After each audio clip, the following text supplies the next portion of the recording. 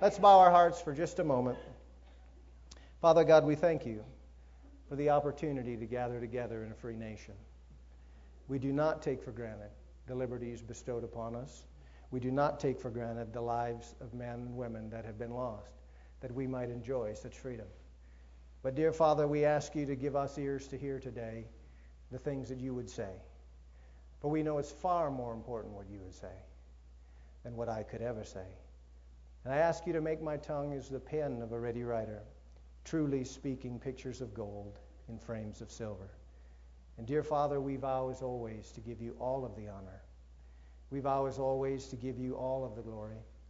And we vow as always to give you all of the praise for the work which has begun in this hour, and it shall be completed. For it is in the name of the Lord Jesus Christ that we pray and give you thanks. Do you agree with that prayer? Someone say amen. Amen. I'd like to invite you to turn with me to the 3rd chapter of 1 Thessalonians. 1 Thessalonians chapter 3. I was sharing in the first service how in 2003, as it was the spring of 2003, it was a Thursday morning, I was spending some time praying, and I heard these words come up in my heart. Now, the Lord speaks to me the same way He speaks to you. Sometimes folks, they don't have the realization. It's not that God's not speaking, you just haven't learned how to listen to Him. I heard one fellow say this one time, the greatest lesson in life any human being can ever learn is how God speaks to them. And, so many times it's like, a lady, she goes to the grocery store. She thinks, I need ketchup and paper cups. And she thinks, nah, I don't need either one of those. So you just keep on going. You keep thinking, well, I should get some ketchup and some paper cups. Nah, I don't need any of that. And you go home and find out you need both of them. You see, the Lord is desiring to be involved in every single small and major area of your life. But so many times we've never taken the time to learn how He speaks to us. And so this particular Thursday morning, while I was praying, I heard these words come up on the inside of me. Grace without holiness is liberalism. Well, I sat and thought about that, just like you. And as I was thinking about that, I heard these words. Just came up right up on the inside of me. Holiness without grace is legalism. Well, then I sat and thought about that. And all of a sudden, I don't know how to describe to you what happened next. I saw the family of God. And I saw a huge portion of God's family polarized or magnetized, like you could say, over in liberalism. And at the same time I saw that, I saw a whole other portion of God's family polarized or magnetized over in legalism. And the sad part about it is that they were at odds with one another. And the Lord just once again rose up in my heart. If the message does not draw people together, there's something wrong with the message. And then the 4th chapter of Ephesians, the 3rd verse, just came floating up right on the inside of me. It's the unity of the Spirit. And I saw in a flash, when God's Spirit is manifested, His true servants will always be drawn together. Are you listening to me here today? I want to ask you a question. Because we live in a funny world. We live in a funny time compared to any other generation. The Word of God has things to say to a brother. The Word of God has things to say to a sister in Christ. It's instructed us through the centuries, and it's been, like they say, spot accurate every time. So in this particular generation, is it right to live according to God's principle? I'll say to take it a step further, is it right to live right? Here's a world filled with compromise. Here's a world filled with misunderstandings. Here's a world filled with complacency. Here's a world that doesn't understand a believer. A world that does not understand who Jesus Christ really was and what He truly represented. Here's a world that doesn't understand the purpose of a local church. In the midst of that, is it still right to live right? And if so, why is it right to live right? For you see, the Bible instructs us in so many areas. It tells a man how he ought to treat a woman, right? It tells a woman how she ought to treat a man, doesn't it? It tells a parent how they ought to treat a child. Right? It tells a child how they ought to treat a parent. It tells an employee how he ought to relate to his employer. It tells an employer how he ought to relate to an employee. It tells a believer how to relate to a Jew. It tells a believer how to relate to an unbeliever. It tells a believer how to relate to another believer. And the fascinating thing is it's not general terms. He's very specific. Do it this way. Well, is it still right to live right? And if so, why? I've said this for years. If I'm going to base my life upon something, I better understand why. A number of years ago, I was talking to a minister friend of mine. Have you ever had somebody say something to you, and the moment they do, it just brands itself on your heart, becomes who you are? You almost think you said it. You didn't say it. Somebody else said it. It just became who you were. I mean, just that quick. It just so impacted your life. And he made this statement. We were just talking. He said, if the greatest thing the Father ever did was for the world, then we know that everything else the Father does will be for the world as well. I'm going to say that statement again. If the greatest thing the Father ever did was for the world, then we know that everything else the Father does will be for the world as well. When he said that, something went off on the inside of me. Cannot describe it to you. And it set my life on a quest. See, how many of you believe this is the generation that could see the return of the Lord Jesus? Amen. I mean, you really believe it. Put your hand up if you really believe it. Oh, look at that. Do you realize that in nearly every reference to the Lord's return, either in the passage itself or in the context surrounding that passage, the Bible instructs a believer about how they are living their life when he returns? Are you listening to me here today? Did you find 1 Thessalonians chapter 3? Did I give you enough time to get there?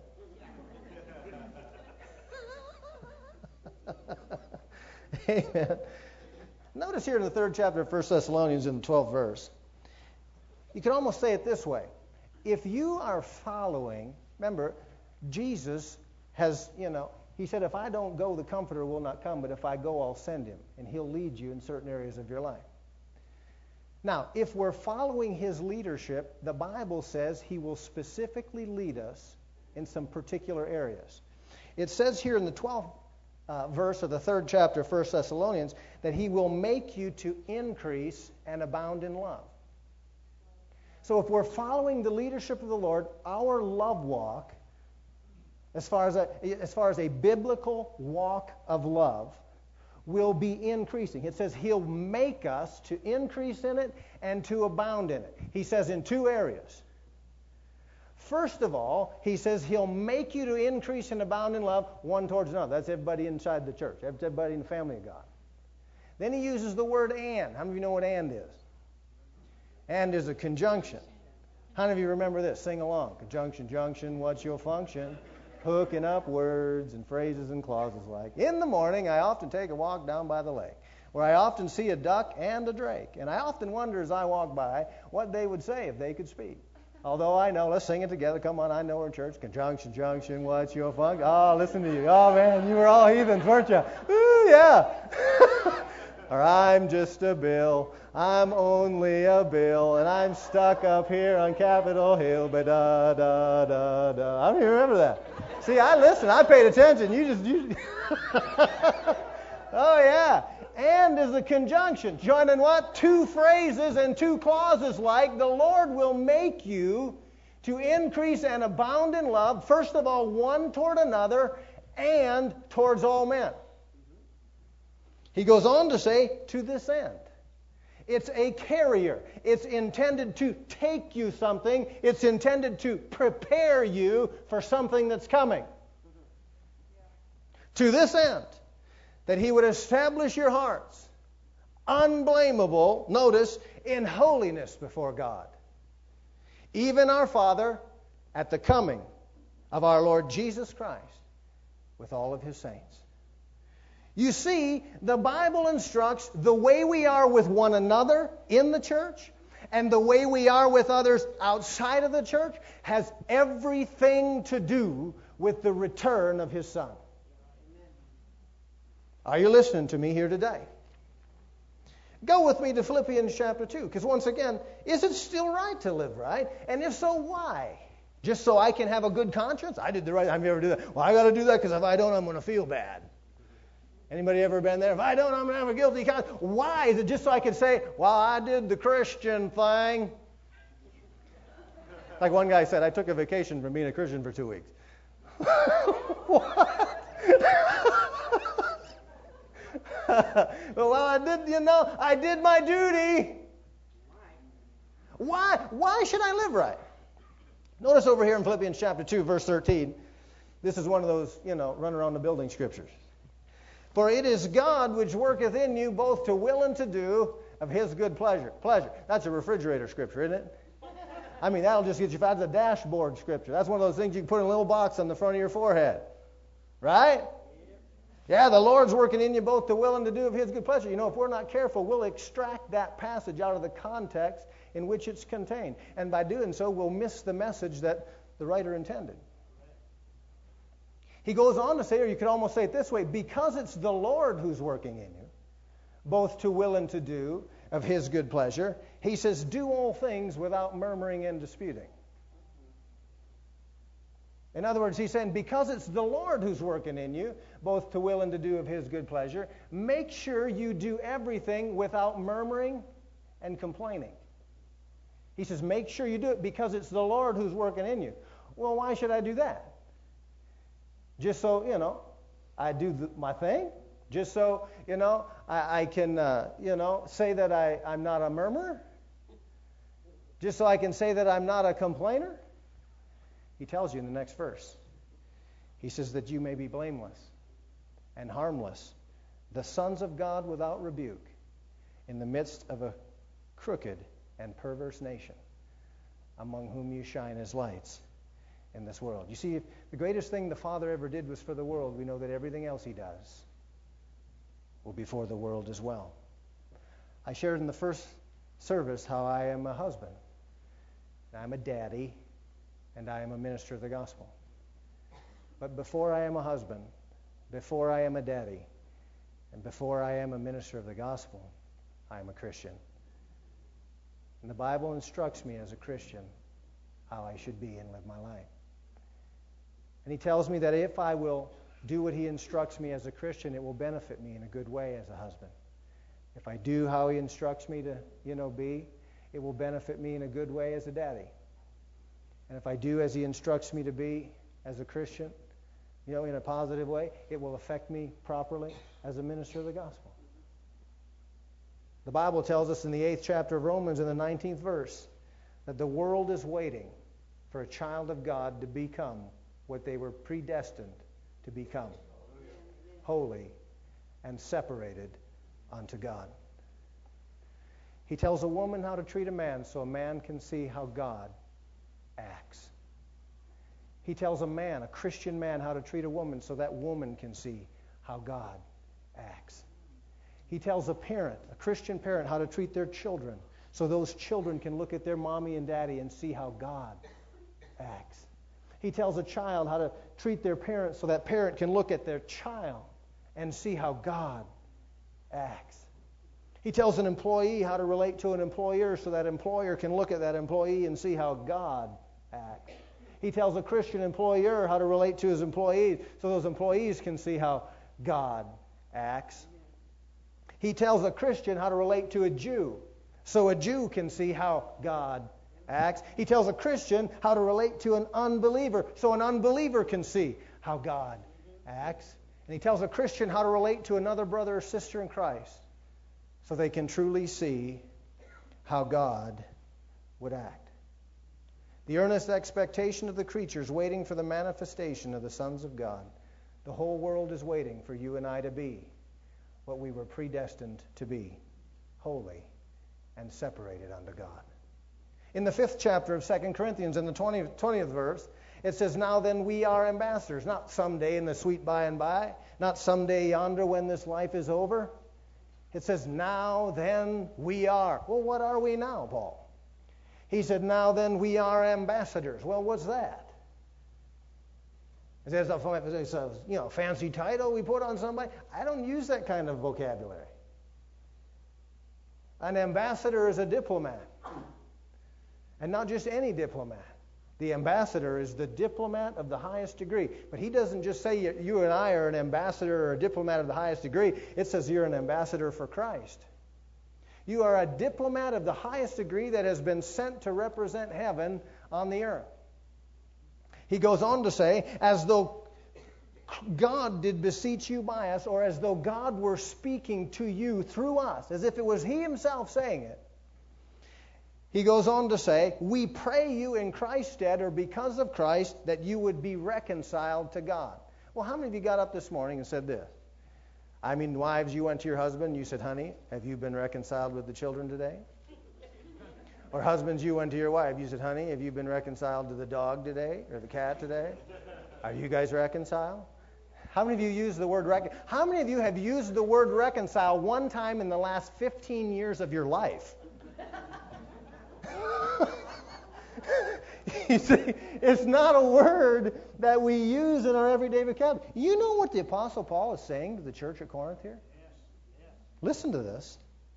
Because of Christ, any ambassador who is at fault before God, let him change. Why? Because the world is watching you to see what God acts like.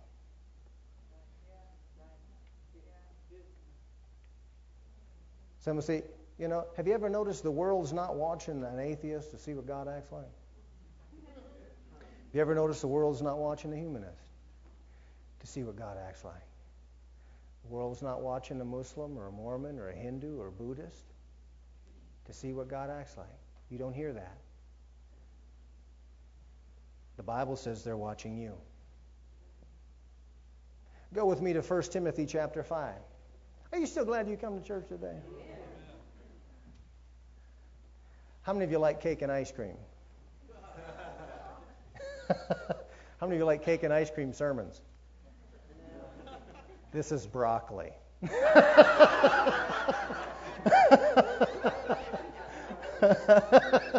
Now, you can eat cake and ice cream, but you can't live on cake and ice cream. You eat too much cake and ice cream, it will mess with you. But you can live on broccoli. You can live on Brussels sprouts. This is a broccoli of Brussels sprouts. Amen. 1 Timothy chapter 5. Notice with me in verse 14. He says, I will, Paul's instructing through Timothy. I will therefore that the younger women marry, bear children, and guide the house. And all the women said, Amen. Yeah. He said, I will that all of the younger women would marry, bear children, and guide the house. But how many of you know that's not all that he said? He goes on to say, I will that the younger women, notice this, it's very interesting, would give no occasion to the adversary to speak reproachfully. For some are already turned aside after Satan. I want you to hear the heart of God through the Apostle Paul in this passage of Scripture. He's saying it is God's heart that you never give the enemy of your soul an opportunity to use you to turn somebody else away from God unto Him. I'm 46 years of age. I'm in my 23rd year of full-time ministry. You'd be surprised how many people I know personally who have turned and walked away from God because of another brother or sister in Christ. And here he says, I will that you never allow yourself to yield to such things. Are you still with me today? Go with me to 1 Corinthians chapter 10. Do I got 10 minutes in this service too? Amen. Notice with me 1 Corinthians chapter 10, verse 31. Once again, this is a refrigerator scripture. This is one of those motivational ones. It kind of stirs you up a little bit. Exhortational. He says, whether therefore you eat or drink or whatsoever you do, do all to the glory of God. I mean, you could just meditate on that right there and be blessed. It will encourage you. It will inspire your walk with God. But if you extract the passage out of its context, you miss the message the writer intended. He goes on to say, give no offense, neither to the Jews, nor to the Gentiles, nor to the church of God. Now, what we've done, rightfully so, sometimes you need to do this, but you have to be careful. We've extracted that passage out of its context to prove a point, and it's a good point, there are three kinds of people in the world. There are Jews, there are Gentiles, right? And there's the Church of God.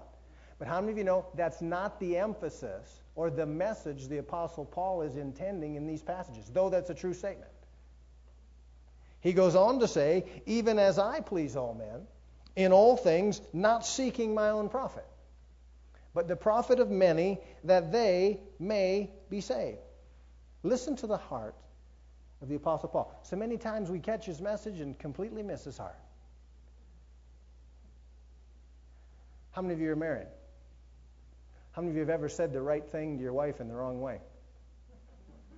Changes everything, doesn't it? You can say the right thing in the wrong way and it makes the right thing wrong.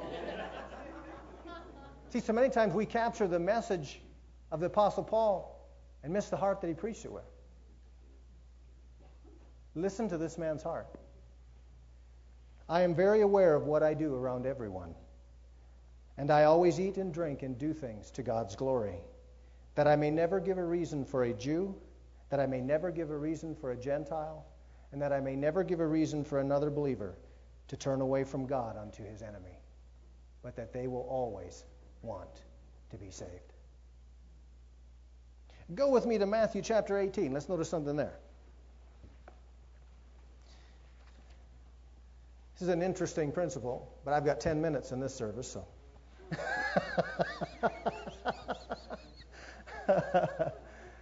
You know, I like to have fun in church. When I was a little kid, I always tried to have fun in church or got in trouble. So now that I've gotten, bigger and I stand on this side, I think I'll have fun over here and now I can't get in trouble, hopefully. Matthew chapter 18, notice verse 7. He says, woe unto this world because of offenses. He says there's offense in this world. You could say it's because of Adam's fall. It exists in this world, and he says, woe unto this world because of it. He said, for it must needs be that offenses come, but woe to that man by whom or through whom the offense comes. Listen to the exhortation of the Lord Jesus. Woe to the world because of offenses, but woe to the person who yields themselves to those offenses and causes another to turn away from God unto his enemy. Go with me to 2 Samuel chapter 12. Someone once said the New Testament is concealed in the Old and the Old Testament is revealed in the New. Right? Is it back there too? We've seen it in the epistles. We've seen it in the Gospels. You see, there's a man in the Old Testament. His name was David. David was a young boy. And the Lord spoke to a man who stood in the office of a prophet. That man's name was Samuel. And he said, Samuel, go to the house of Jesse and anoint one of his sons to be king. So Samuel went to the house of Jesse. He said, do you have any boys? He said, yeah. He got all the boys. Listen to this. David's own father didn't believe in him. He left him out there with the sheep. Didn't say a word. Didn't say, I've got another boy. Didn't say he's out there with sheep. He said, are these your boys? Yep, these are my boys. So now Samuel's looking at the boys. See, sometimes folks underestimate what's on the inside. Don't expect everybody else to see what's in you. Don't expect everybody else to know what's in you. You say, well, why can't everybody see it? Because God gave it to you. Amen. And the day will come, it will come out. Picture David, he's up there in the mountains. His own dad didn't believe in him. His own brothers didn't believe in him. But God did. God knew what was in that boy. So Samuel, he looks at the first one, says, surely this is the Lord's anointed. The Lord said, don't look at the height of his stature. Don't look at his count. I've refused him. So he went to the next boy. Said the same thing. I've refused him. Got through all those boys. Listen, sometimes we look at the wrong things in other people. Like an expression I said in the first service, my mother used to say, son, that don't make a hill of beans. Sometimes we look at folks and we look at things that don't make a hill of beans. Isn't it the truth? Sometimes I like to say it this way, sometimes we're far more human than we ought to be. So he goes through all those boys, and he says, it's none of them. He says, you got any more? Think of that. He'd asked him already if those were his boys, and he said, yeah, now they're all gone. Well, you got any more? Well, what do you think? I went and made one while we're in the service? You got another one? Yeah, well, he's out there with the sheep. He said, we're not going to sit down until you bring him in here. Come on. David's day came. Nobody believed in him but God. The moment that young man walked in the room, God said, rise and anoint him. That is he.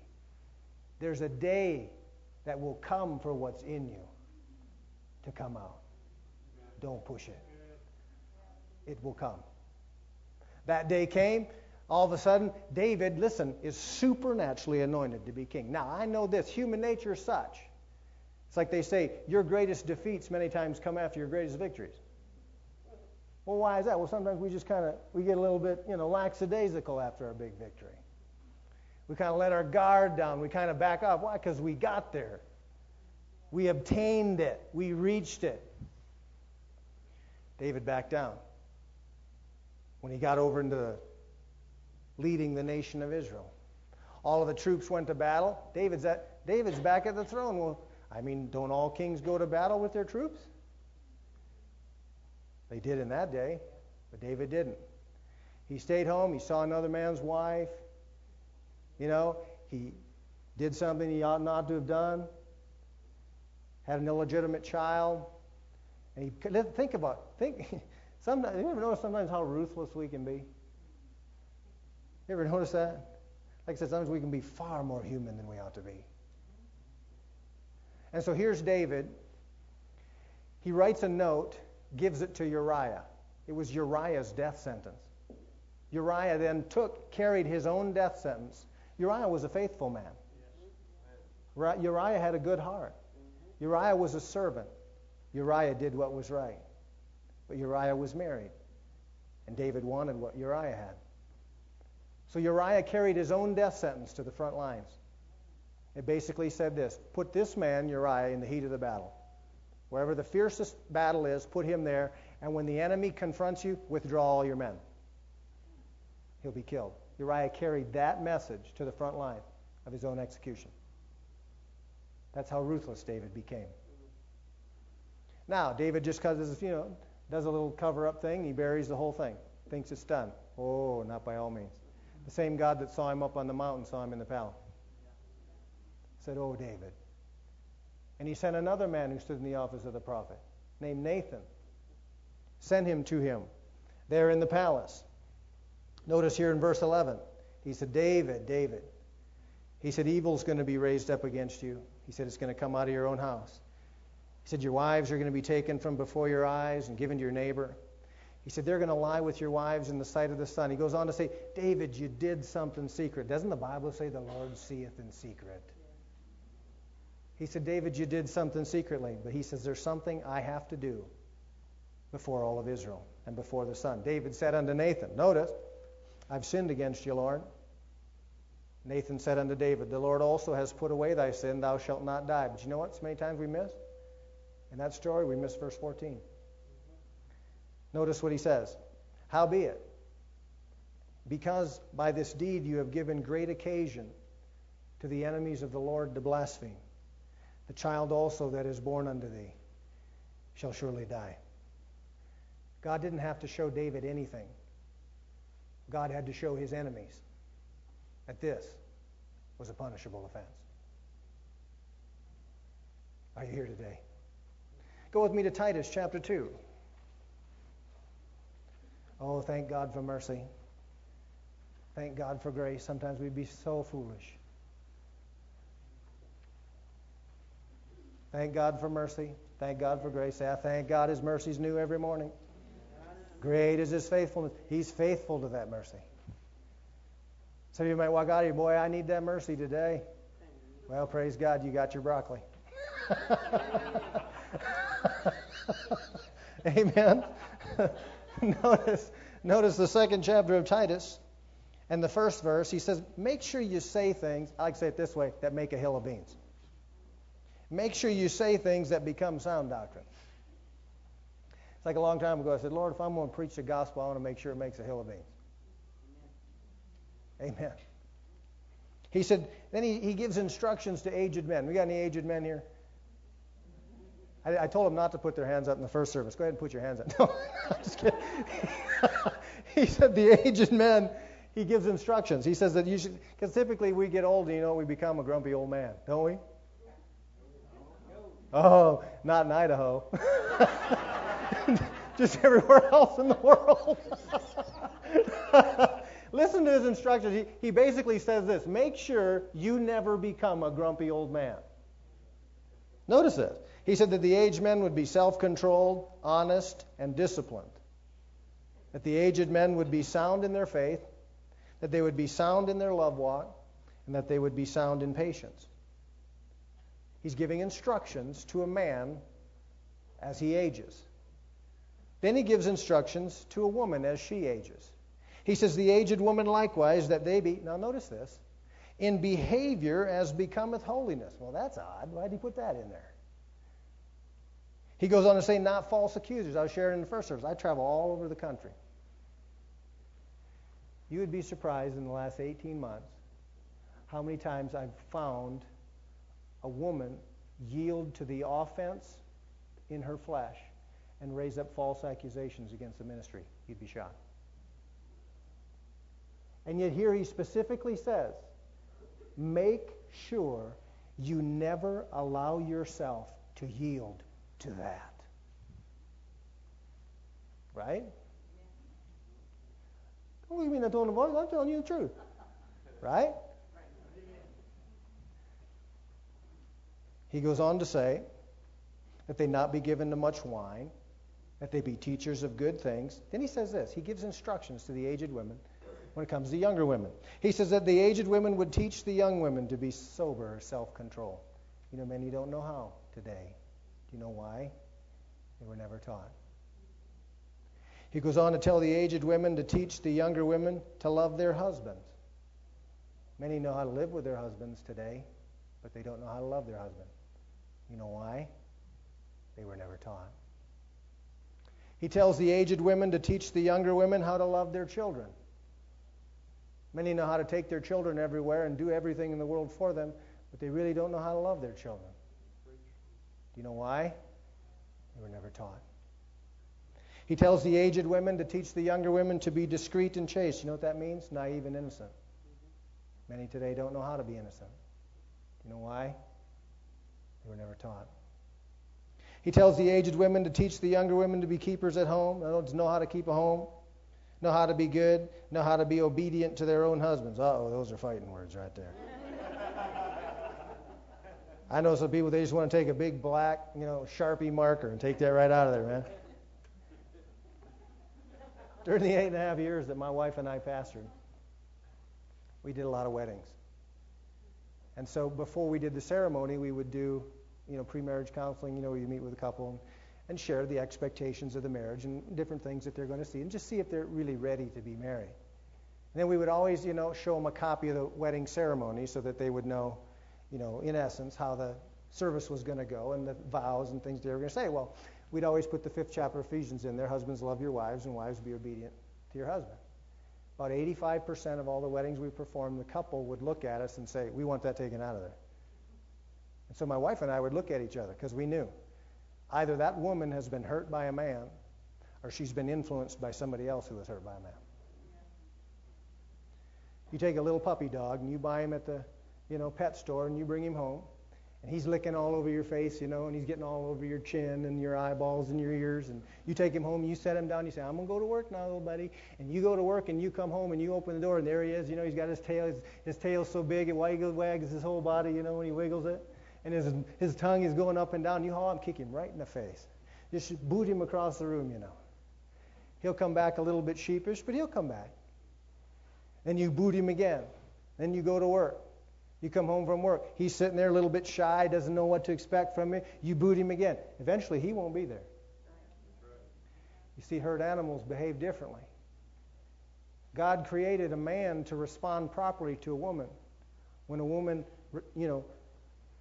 treats him in the manner in which God would treat him in a woman. A woman will respond properly to a man when a man treats a woman in the manner in which God created a man to treat a woman. What folks have done is they've tried to insert that passage of Scripture, wives, be obedient to your husband, in the wrong context. You can't put that in the wrong context. It won't work. Are you listening to me? But given the proper context, that's a fantastic passage of Scripture right there for marital harmony. Like Brother Hagin, you say, don't shut me down because I'm preaching real good.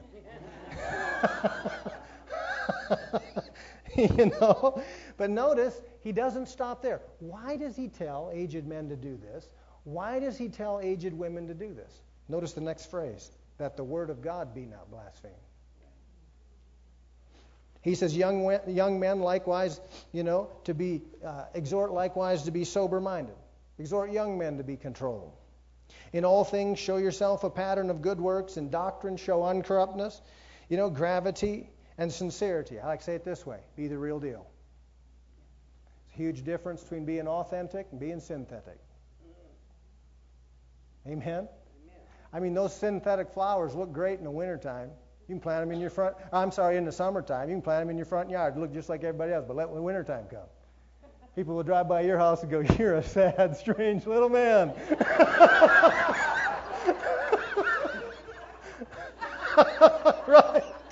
Right? Yeah. Be the real deal. He said, if you're going to do these things, be genuine. Be authentic. Be the real deal. He said, have sound speech that can't be condemned. Say things that matter. Why? Notice, that he that is of the contrary part may be ashamed, having no evil thing to say of you. He said, exhort servants to be obedient to their own masters and to please them well in all things, not answering again. He says, don't hold back in this area. In other words, it says not purloining in the King James text. It means don't hold back. Make sure you do this, but show all good fidelity. I remember I shared the first service how I worked at American Roofing and Sheet Metal in Tulsa, Oklahoma, when that's how I paid my way to go to Bible school. And so I was a comp roofer. And so sometimes, we would work with the sheet metal department. Well, I would walk into my boss's office every single day, sometimes 2 or 3 times a day, and every single time he'd be sitting behind his desk and he'd say this, what's up? I'd look at him and I'd say, God, he's high and lifted up. His train fills the temple. He'd kind of look at you, like, you're an odd, person. I'd come in the next day and he'd say it again, what's up? I'd say, God, he's high and lifted up. His train fills the temple. I'd come in the next day. He'd say, what's up? I'd say, God, he's high and lifted up. His train fills the temple. I'd come in the next day. He'd say, what's up? And I'd think, you got to be kidding me. I'd say, God, he's high and lifted up. His train fills the temple. You might end up over there in the afternoon. What's up? I think, doesn't this guy get a clue? He'd say, what's up? I'd say, God, he's high and lifted up. His train fills the temple. Well, I remember one day, we were working with the sheet metal department, so we're up on the roof, and there's a guy doing some copper metal work. And he's really nervous. You ever get around somebody and you can just tell they're really nervous being around you? Anybody ever had that experience? I could tell this guy is really nervous being around me. So I finally just turned and looked at him, and I said, have you ever asked Jesus Christ to be the Lord of your life? And all of a sudden he goes, ah. And he goes, we all know you're going to witness to us. We just don't know when.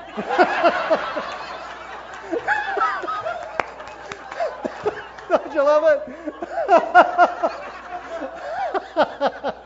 Well, I go back to my boss's office, and he goes, what's up? I'm thinking, I go, God, he's high and lifted up. His train fills the temple. He literally leans back in his chair and throws his arms up, and he goes, all right, I went back to church. I didn't know this was in here. Notice this. He said, exhort servants to be obedient unto their masters and to please them well in all things, not answering again. Don't be a backtalker. Listen, we busted our tails for that guy. On purpose. And I mean, no matter how much work, man, we worked. We worked.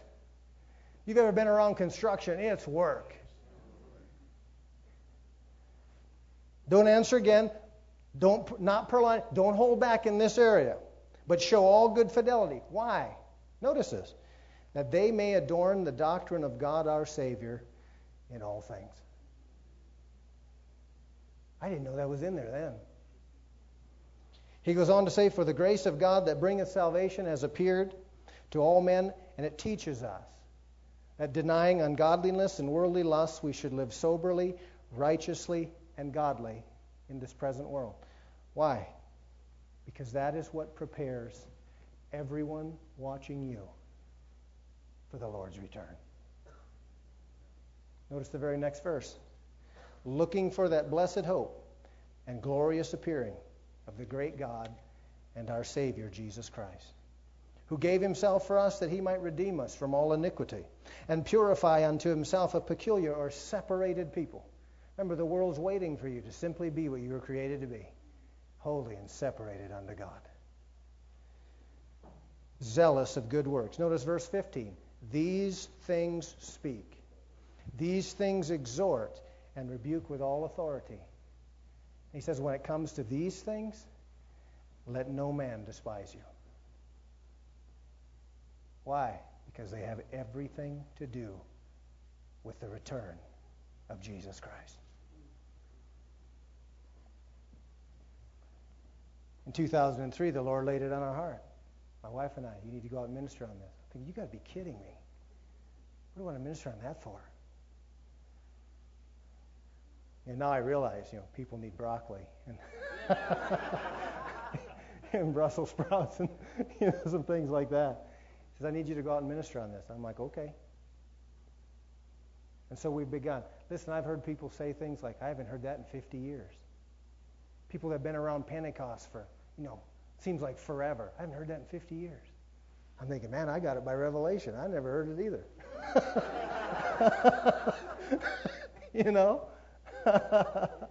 Or someone else say, I've been saved 19 years, filled with the Holy Ghost 19 years. I've never heard anything like that. Wow. Are you listening to me? God wants you to be holy. Why? Because God wants to see heaven full. Go with me to Ezekiel chapter 36 and verse 23. I'm going to wind this down. You say, what does that mean? Absolutely nothing.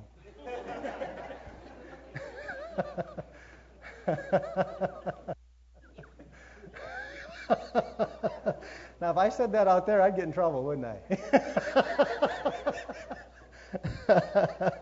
Ezekiel chapter 36. I've heard many people say, I've read about Ezekiel's vision of the wheel within the wheel. And they've heard all these things that Ezekiel said. I've never met one person who's ever read this passage of Scripture. I was talking to a brother. He graduated from Bible school, and he's in traveling ministry. And he says, I just want to travel and see miracles. He said, I want to prove to the world there's a God. And I remember looking in that, that dear brother's heart, into his eyes and thinking, my brother, that's a half-truth. You see, heaven knows how it needs to be. Let me rephrase that. Heaven knows how earth will know that God is real. He tells us right here in the 23rd verse. He said, I will sanctify my great name. He said, it was profaned among the heathen. He said, which you have profaned in the midst of them. Listen to the heart of God. He's saying, guys, my name's been ruined, and you did it. Picture the heart of God, the mercy of God, the compassion of God. My name's been ruined amongst the heathen, and you did it.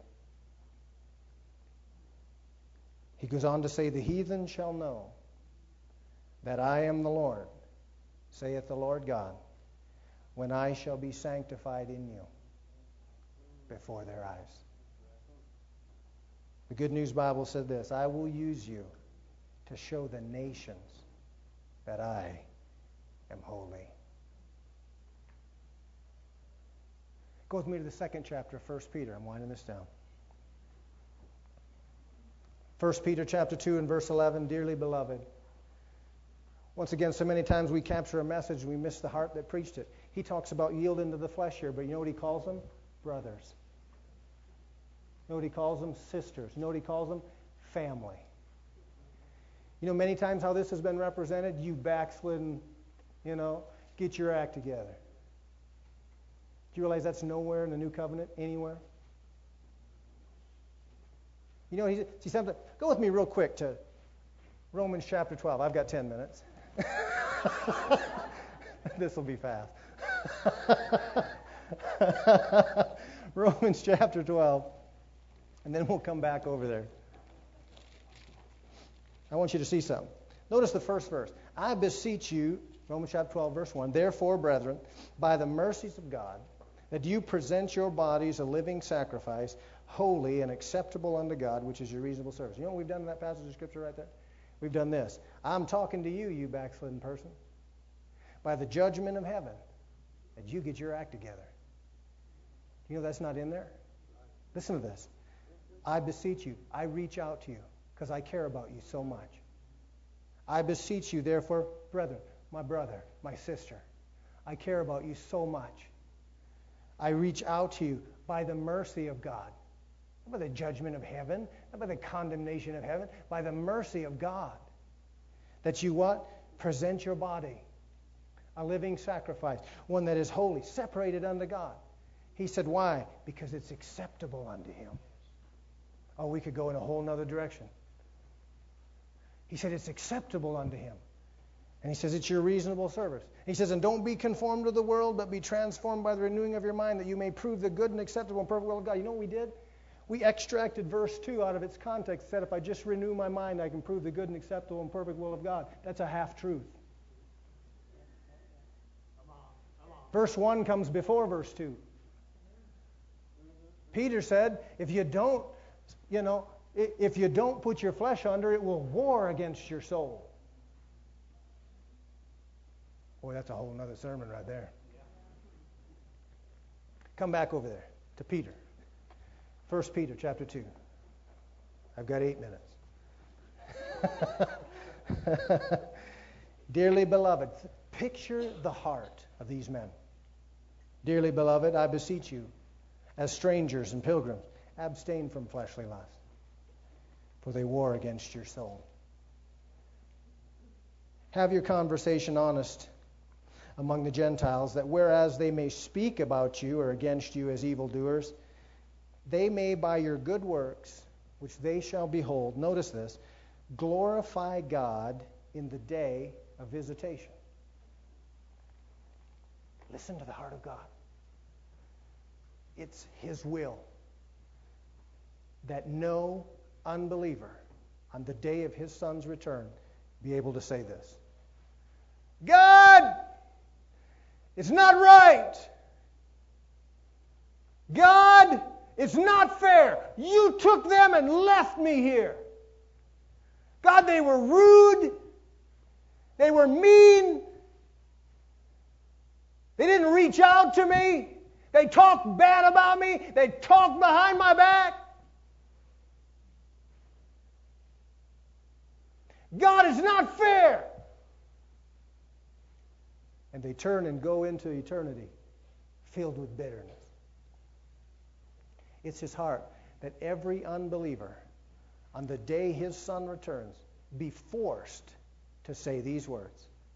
God, I am so sorry. You sent the right people to me, God, and I didn't listen. You sent the right people to me, God. They said the right things to me, and I didn't listen. They tried to help me, and I ignored them. They tried to do things for me, and I just shrugged them off. They were there for me, God. You guys had that Moore store going yesterday. Do you know what that means to people?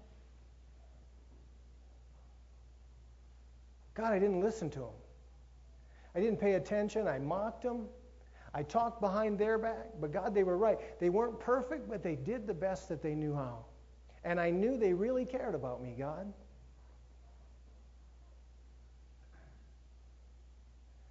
And He said, I rejected them anyway. And by rejecting them, I've rejected you. And on this day, I can do nothing but glorify you. That's the Father's heart.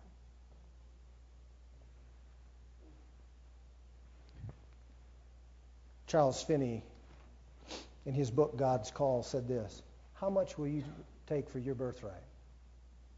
So you've got a birthright in the plan and purpose of God. Not just for your life, but for this area, for this church, for this vision. You've got a birthright. It was given to you by heaven. He said, how much will you take for your birthright? He said, how much will you accept for your share in Christ?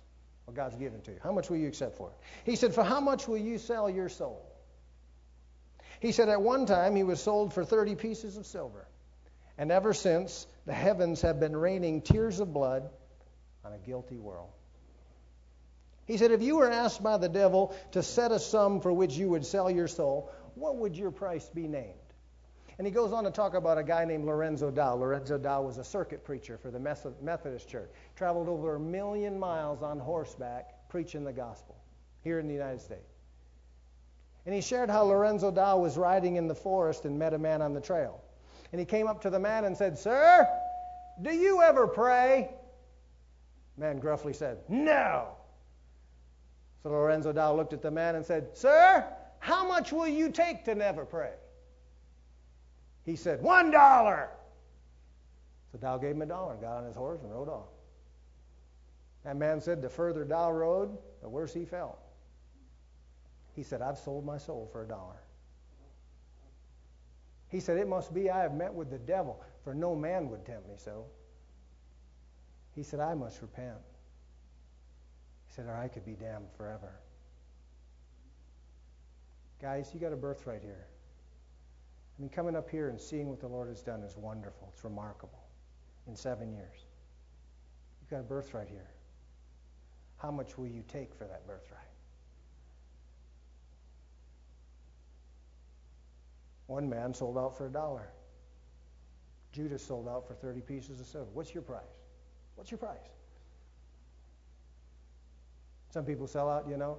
I mean, you go to read your Bible. Like I shared in the first service, you got 3 big needs in your life. They're simple. As a Christian, read your Bible, pray, and go to church. So what do I need to go to church for? Because iron sharpens iron. You don't get sharpened, guess what happens to you? You know, you get real dull real fast, don't you? See, there's people that you need here, but there are other people that need you here. I mean, people sell out for the weather. Well, I'm not going to go. It's too cold. They sell out for the weather. Oh, it's too hot. It's raining. Well, there's a little snow on the ground. 1/8 of an inch. We can be far more human than we ought to be, right? Sure. Or you go to pray. Well, I need to take out the trash. Now? Right now. I can take out the trash right now. Well, it's going to smell the same in an hour. You know? Well, I need to take out the trash right now. Or you're going to go read your Bible. I need to watch the news. Right now? Like I shared in the first day, it's going to be the same tomorrow, only with different faces on it. Yeah. You're selling out for the mistakes and the human activity of another human being. You're selling out your birthright to watch the human mistakes of another human being. Selling out your birthright for it. What's your price? Listen to the heart of God. He wants a believer, every believer, inside this room and outside this room, to have branded across their heart, I am not for sale. I am not for sale. God, you know it. I know it. And the devil knows it. I'm not for sale. That's his heart. What's your price today? Let's bow our hearts. Father God, I want to thank you this morning. I thank you for your word. I thank you for the Holy Spirit. Precious Holy One, there's things that you do here that I could never do. There's things you've said I could never say. There's pictures you've painted in the hearts and minds of believers and unbelievers I could never paint. But you can paint because you care about people. Because you care about the return of your Son. You care about not only ourselves being ready, but everyone else being ready. For you're not willing that any should perish, but that all should come to repentance. That's your will. Father, we thank you today. And you're here this morning and you'd say this with a sincere heart.